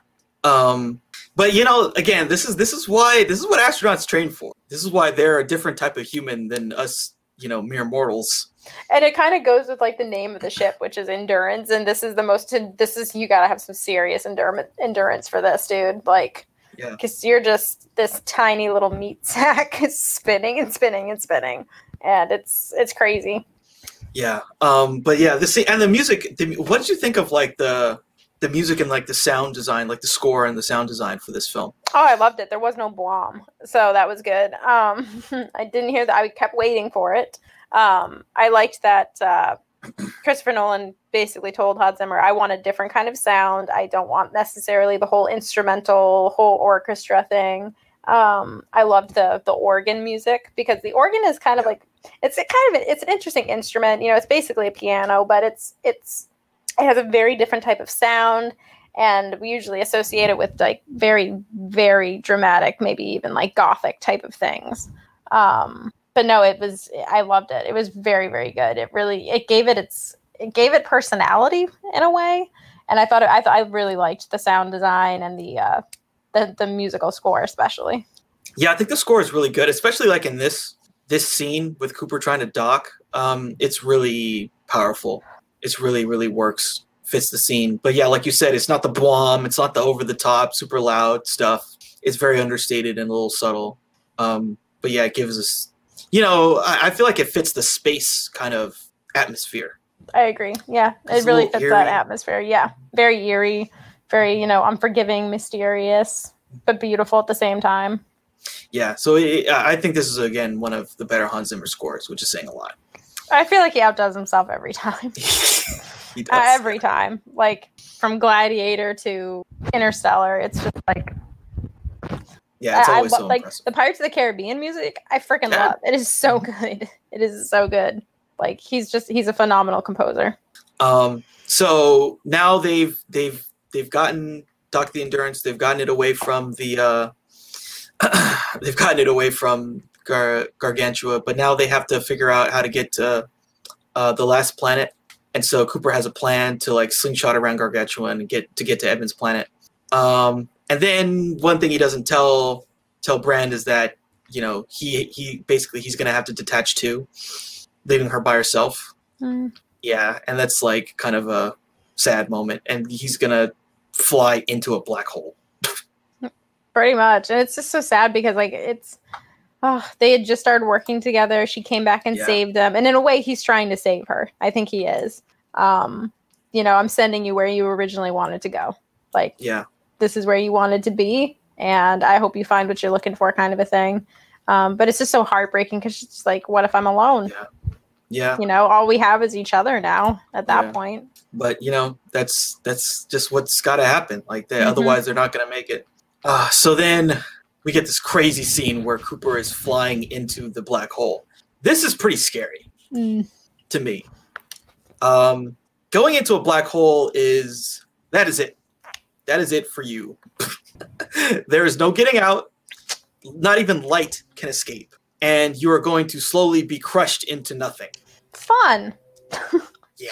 And he's in this ship. And, like, the visuals are so interesting. And the sound is so interesting. Like, we get these shots of just, like, dust sucked into black as a way of kind of representing, like, what it would look like to be descending into a complete black. Because when you go into I saw this really cool illustration of like what it would be like to go into a black hole. It's very interesting because it's very kind of similar to the wormhole. It's almost sort of like the opposite. Like you go in, like imagine you would go into the wormhole, and then basically on the outside you would see the universe and light, and then it would just stop. It would just become black, just become absolutely black, and that's just it. You're just going into complete darkness. Yeah, it's like one of those things, you know, and it's sort of like death. No one can ever really know what's going to happen once you go in. Like it's just you go in, something happens, and then that's it.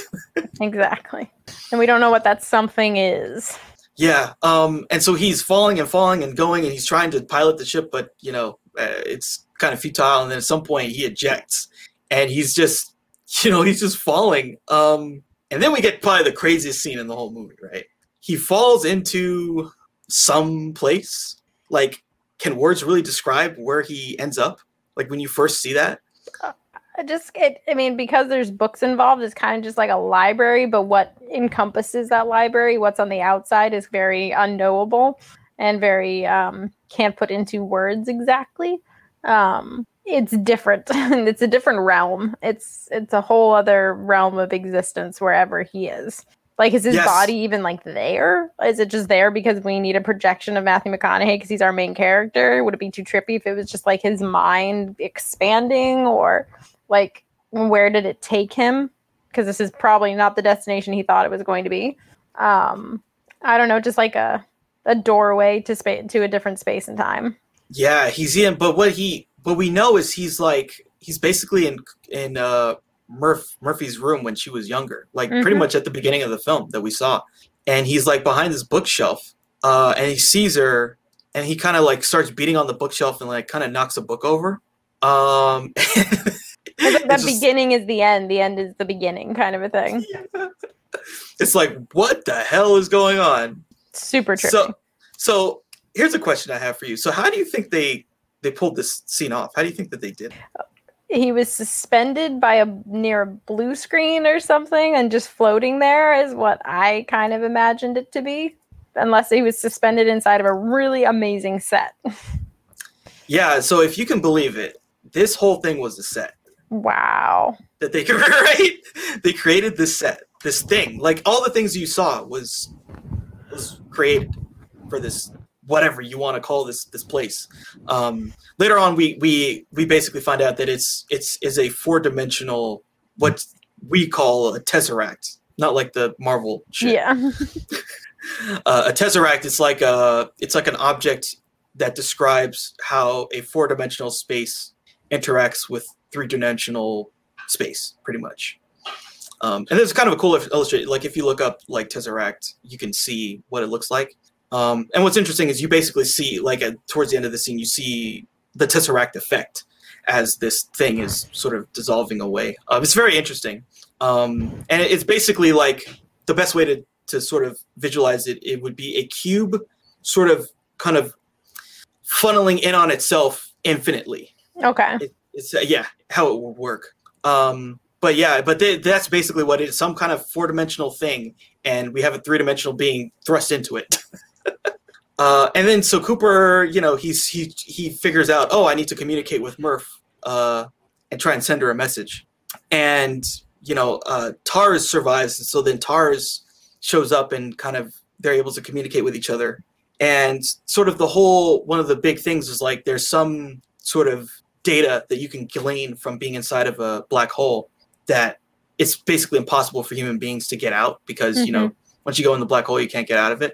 So then now they're able to do it, and Cooper is able to communicate that information to Murph over time. And so that's basically what this whole story's been about, is for him to do this thing, to communicate with her. He was her ghost, so that they can basically together save humanity.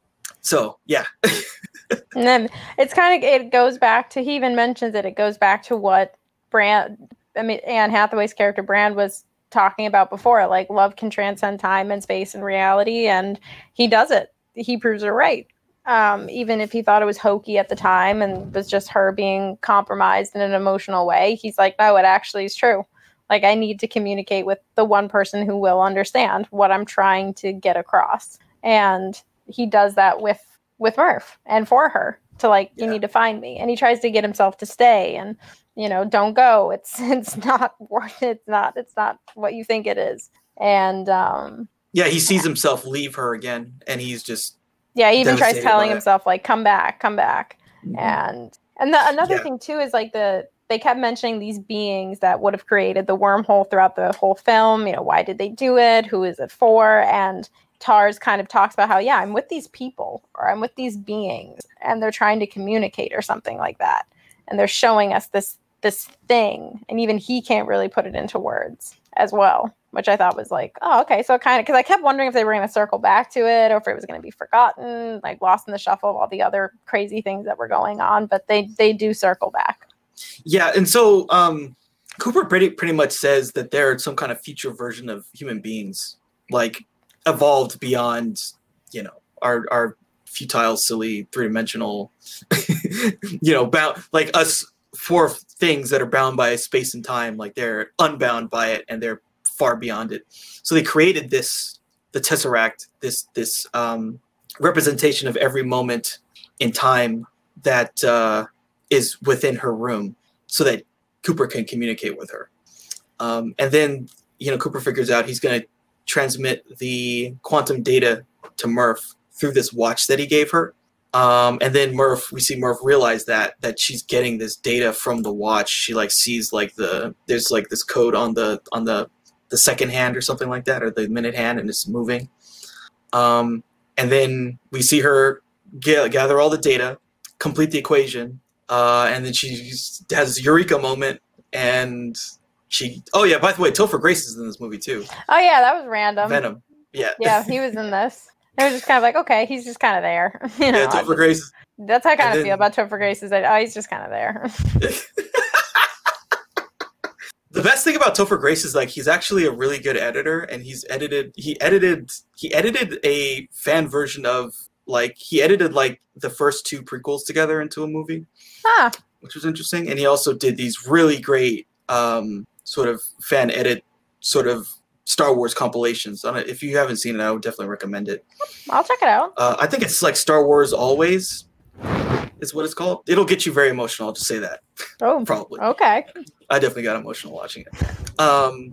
So the other thing too, just to talk about, Cooper, one of the things Cooper figures out is that in this Tesseract, he can't change the past. He can't. So time, this isn't like time travel where I go back in the past and I don't know, kill my grandfather, but I'm still alive because I've created an alternate timeline. There's one timeline, and so it cannot be changed. But in the future, he's able to basically, give her the information to save humanity, which is then going to then create these 4-dimensional beings in the future. And once he's relayed the information to her, his task is done. And we see the Tesseract kind of dissipating, as it were. And yeah, yeah, all this stuff was so cool. It was so cool the way they did all this stuff. We see it disappearing, and then he gets spit out somewhere like near Jupiter or something. Yeah, that was kind of weird to me, only because I'm like, okay, if he gets sucked in the black hole and you can't get back out, how the fuck did they get him out? Or, Yeah. You know what I mean? Like, they're that evolved to where they can harness the power of a black hole to get the one guy who went in it out. But like, it was fine. I suspended my reality long enough for it. Yeah. Well, I guess one other thing I should mention is that, like, as the Tesseract is unfolding, Cooper sees Brand in the spaceship heading through the wormhole, and he's like kind of reaches out to her. So yeah, exactly. The first handshake. Yeah. So that's kind of like a cool, symmetrical thing. Time is relative, right? Yep. So then Cooper wakes up in this is another cool scene. It's a what it's called is a O'Neill cylinder space station. So it's a cylindrical space station habitat pretty much in space, and it's orbiting Saturn. And it's called Cooper Station, but it's named after the daughter Cooper, not him, or whatever, or something like that. Yeah. Yeah, I think it's named after Murphy. Yeah. Yeah, Murph is. Yeah, I forget. Yeah.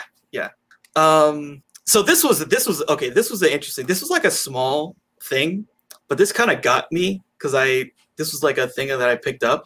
So they have a plaque dedicated to the Lazarus mission, and so it has the poem on it, right? The rage. And guess whose name is also inscribed on this thing? Whose? I didn't notice. The motherfucker, Dr. Mann. Oh, okay. Oh, great. Right? Well, how messed up is that? It's so messed up because it's like, he probably he died trying to save humanity. Like, no, he didn't. He died because he was a moron. Like, he almost destroyed humanity. He's the worst of humanity. Exactly. It's like, well, we don't know the whole story. We just know that he died trying to do something. Yeah, it's a little. I mean, I don't know if they realized like how kind of. That says a lot because like that's what would probably happen in real life. Yeah, especially if you don't know, you weren't there, you just know that he went. It's not their fault. They didn't know he was a piece of shit. Yeah, exactly. It's not their fault, but yeah, it's like, man, if only they knew. If only they knew how. And Dr. Brand too, like he's another piece of shit, lying, exactly, trash human. Probably set them back a long ways. Anyway, that was like a small note that kind of made me go interesting. So Cooper, they give him a house. And it's like this dedication to the people that lived through the Dust Bowl era on Earth. Tars has survived too, and so he goes to repairing him. And they basically say like, Murph is coming to the station to meet with him. And then this is so interesting, right? Cooper meets with Murph, who's old, and like he sees like her whole family's there, and she's older than him. Mm-hmm. How crazy is that? Relativity for you. No, seriously, it was very good. I wish they had more time. That's the only thing about that, about the ending. I know they were trying to wrap things up, which I get it, but the whole movie's been about them. You know what I mean? And they just have this one scene, and she's like, "Oh, you need to go get Brand," and I get it. She's old, she's dying. But it wasn't very satisfying to me. I was left kind of wanting more from both of them, because they're finally back together, and then he just leaves again, and it's just oh, I have my family around me now. I'm okay. I'm not mad anymore. I'm like, okay, I'm glad you're not mad anymore. Yeah. But like, those are also his family, right? Yeah, exactly. Those are and he doesn't say anything to them. Like it'd be like, these are my grandchildren. I get to see them. These are your great grandchildren. Like this is a really intense moment. You don't want to just stay with your daughter at least until she maybe passes away. Like time is relative. Brandt's going to be there. You know what I mean? And it made me a little sad that it was kind of just glossed over a little bit, and there wasn't more time between the two of them. That definitely could have been played in a different way. That could have been more emotionally satisfying. Yeah. But yeah, so he says, you got to go find Amelia. She's on Edmund's planet by herself. Like, you have to go find her. And then he hijacks a Ranger with Tars. And they're off on their next mission. And basically the last thing we see is, Brand on that planet by herself. And again, Edmunds, he is dead. Yep, he's been dead for a while, probably. Yeah, I think he goes and gets her, and they start a new colony there. But also, these beings are so great and intelligent and amazing and live in a 4-dimensional plane. Why didn't they just go get her? Is it supposed to be like this full circle thing, basically, where he has to be the one? Like, they have to start anew together because they're the only two who can really relate to each other, maybe? Well, I think so. The 4D being thing, this gets into some... There's actually like a really long answer to that. The short answer is pretty much because of the way time works, and so that there's not some kind of weird loop of time or whatever. The beings have to they can't actively put a hand on the scale, I guess is the best way to put it, so that their occurrence can happen naturally. Otherwise, it becomes a paradox that basically would it wouldn't make sense anymore logically. So they can the beings can only intervene in a way that is limited. Okay. Much. So that's why they just do that stuff with Cooper so that he's able to save humanity and basically create them and nothing else. Okay. Yeah. That makes sense. Yeah. Because actually the whole plot is constructed around that. That's true. There's another film I may see if we could talk about it at some point. It's called Sphere. It's a very similar type of setup. Oh, I saw that years ago when I was a kid, and I had no idea what was going on. It's a weird movie. Very, very weird. I liked it. I saw it as a kid, and I liked it a lot. It really worked for me. But I feel like for a lot of people, it didn't work. But it had this right level of kind of eeriness, but sci-fi-ness, but also kind of like this, where it's like trying to be hard sci-fi, where it's not trying to be fantastical and whimsical. It's trying to approach a sci-fi question in a realistic way. Okay. And again, like that movie, it's all about doctors and stuff and scientists or whatever. So you have to really.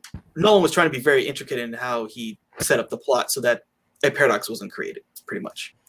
That was the film. So what did you think? So did you think that the film was too long? What were your thoughts on that? Not necessarily. If they were trying to go the true science route of it, I think it was an appropriate amount of time. If it was going to be, like you said, whimsical or fantastic or something like that, I feel like it would have been cut down to about an hour and a half, which is generally how long movies are. But it also wanted to really immerse you as well. You wanted to really be immersed in the story and the setting, the places they go. So I thought it was a decent runtime. It was a 2-hour movie I didn't mind sitting through. If the characters had been boring and uninteresting and just flat with no personality, I would have probably checked out of it, honestly. So, if you were to compare this with other Nolan films in terms of the characters, how much would you say you connected with the characters in this film as opposed to the other films of his that you've seen? Probably more so this and why do I keep forgetting the name? I mentioned it, you reminded me of the name earlier. The Prestige. The Prestige. God damn it! Why do I keep forgetting that? This and The Prestige, I think, were the most emotionally driven by character more than story. There's obviously still a mystery surrounding both of these films, and we want to find out what that is, but we care about the characters. Yes. Pardon me. Especially, the Christian Bale one is one we're supposed to be rooting for because the Hugh Jackman one is just so ego-driven. Mm-hmm. It's like Dr. Mann. Exactly. Why can't you just leave well enough alone and get the fuck out of here, you little piece of shit? But I feel like this one was the better of the two as far as emotions go and the investment that we place in these characters, because you want him to get back to Murph. You really do. He's already lost so much time. And for her to save time waiting for him, she's been in cryogenic sleep the majority of her elder years. So it's I thought it was definitely the more emotional of the two that I really cared about these characters. Cool. And I guess what was your favorite sequence in this film? What really was your takeaway where you're like, wow, that blew me away? Well, there's 3 moments that really stand out to me. When they pass by Saturn, I loved that shot. Just this giant and this tiny little speck, basically. That's what it is. We're just a little speck. The wormhole and the black hole, definitely. The giant wave was pretty cool, but as far as them being in space goes, I really loved those moments of the wormhole and the black hole for sure. I totally agree with you there. I think the Tesseract stuff, when I first saw it like me and my friends, I remember seeing it and we all had the same reaction, just like blown away. I mean, in a film where you're constantly blown away by stuff, that blew us away even more. To like, it was just like, because at first you're like trying to wrap your head around like, what am I seeing? What's going on? No, for sure. That was a good scene. I liked it. I love the idea though of like, okay, let's just go in the wormhole. Who cares? Let's just do it. The wormhole is so cool. And just like, even when you're seeing, like, there's a shot of them approaching it in their ship, and it's just like, wow. Because like, you see this like stars spinning or something. Yep. It's like this vortex. It is a horizon, you know, what's beyond the horizon. Yeah. Oh God, I love that. I love it. This is one of my absolute favorite films, like, of all time. Like, this is like what I love that film can do. You know, depict these things, it's like sending humans to places that we can only hope we could ever see in the future. Yeah, and it's so beyond our lifetime, and it's the sad part of it. It's so bittersweet. It's so bittersweet because you just want to be there when it happens. Yeah, this is basically the closest we can get, probably. Yeah, but it's so cool. Through it, yeah, it is very cool. So cool. Okay, cool. Yeah, I think that's it for our review. Do you have any kind of last words or thoughts that you want to share? My only grievance with this is that I don't know if Gravity or this came first, but now we're just seeing a bunch of space movies, and now I feel like it's getting a little watered down. I feel like the genre is getting too saturated with too much. I feel like what made it special about movies like this was that there were so few and far between that now they're just pumping them out one after the other. And I liked Gravity. I enjoyed it. I think Interstellar is just they take place in space, but they're very different stories. You know what I mean? So I try and get at that. I think Interstellar was better. I think it was no pun intended, worlds better. It was just good. It was just so good. Yeah, like you said, Interstellar is trying to be like the 2001. It's trying to be on that level. It's trying to throw out ideas at us that are like that. You know, make us, you know, like Star Trek, make us feel like we want to, you know, go better, go farther, pursue bigger things, and like break out of these small kind of, you know, the global conflicts and, you know, or the I don't know, the kind of somewhat irrelevant things, and think about humanity in the scope of the universe, how big the universe is, right? Yeah. Yeah, that's just what I really like about this film. I really appreciate that Christopher Nolan uses because there's every generation, there's like a handful of guys who get the ability to do stuff like this, right? And I really appreciate that he used that to create something like this, you know? Exactly. And based in some truth of science, you know what I mean? Based in like, yeah, it's theory and things like that, but this is how we can try and portray those theories on the big screen too, which I really like because I love stuff like that. I really do. Yeah, for sure. Same here. Okay. Well, so I was thinking to do a film similar to this, maybe next week we could talk about the film Contact. Oh my God, I loved that movie growing up. Again, it was one of those films I didn't entirely understand what was going on, but I can definitely say that it's one of those films that really, because there's different types of sci-fi, you know what I mean? Like There's Star Trek, there's Star Wars, and then there's this type of sci-fi with the real little, like the precursors to all of the other things that came before. And even though, you know, Contact came after Star Trek, it's irrelevant. It doesn't matter. It's like it's a different way of portraying contact and life and things like that. And I remember it really had a huge impact on me. And I remember so many visual things about that movie. And I wanted to be Jodie Foster so bad, but I'm not smart enough to do these things. I know my limits. If I really wanted to be that, I would have tried. But I think it's good to know your limits sometimes and what you're good at, know what you're good at. But it hooked me on such an emotional level, on such a wonder level. And I love that movie. So I'm totally game for watching that. Yeah. That'll be exciting. Because I'll talk about it when we get into the review, but I had an interesting relationship with that film as a kid. But like you said, this is trying to be Interstellar and stuff like Contact and 2001. It's trying to be hard sci-fi, right? Yeah. And that's where actually I think Star Trek the Motion Picture shot itself in the foot because it hadn't been hard sci-fi at that point. It had been the whimsy, it had been the hokey, it had been the monster of the week for so long. And that's obviously not me knocking Star Trek because I love it. but it took a hard turn trying to be that hard sci-fi. And it doesn't work when you try and rewrite the biology of a franchise like that. You either have to start from the beginning as the hard sci-fi, or you start from the beginning as Star Trek sci-fi. And there's nothing wrong with either one, but I think that's where Star Trek the motion picture shot itself in the foot, is that I think people were expecting the whimsy, and it was just, no, this is where we're going. This is what V'ger is. This is all this other stuff. It's God. It's not God, but it's not an alien. What is it? It's a conscious vortex of craziness, basically. And I think both genres within the genre of sci-fi have their place, and I enjoy both of them very, very much. I really love movies like Contact and Interstellar because I feel like we know people like that. We can relate to them on a very personal level. Yeah, because like, you know, you think about the character, like, again, it's very similar characters in Interstellar, right? It's a doctor, it's a astronaut, it's a scientist, it's these people who spend their life pursuing knowledge. And, you know, there's something about that passion that people have about pursuing knowledge, just kind of infectious at times, right? It is. You want to be there, you want to join them, you want to share in that excitement. Yeah. So that'll be for next week or whenever. So that'll be a very exciting thing to talk about. So yeah. So until then, thanks a lot, everyone. And, you know, may the force be with you. Live long and prosper.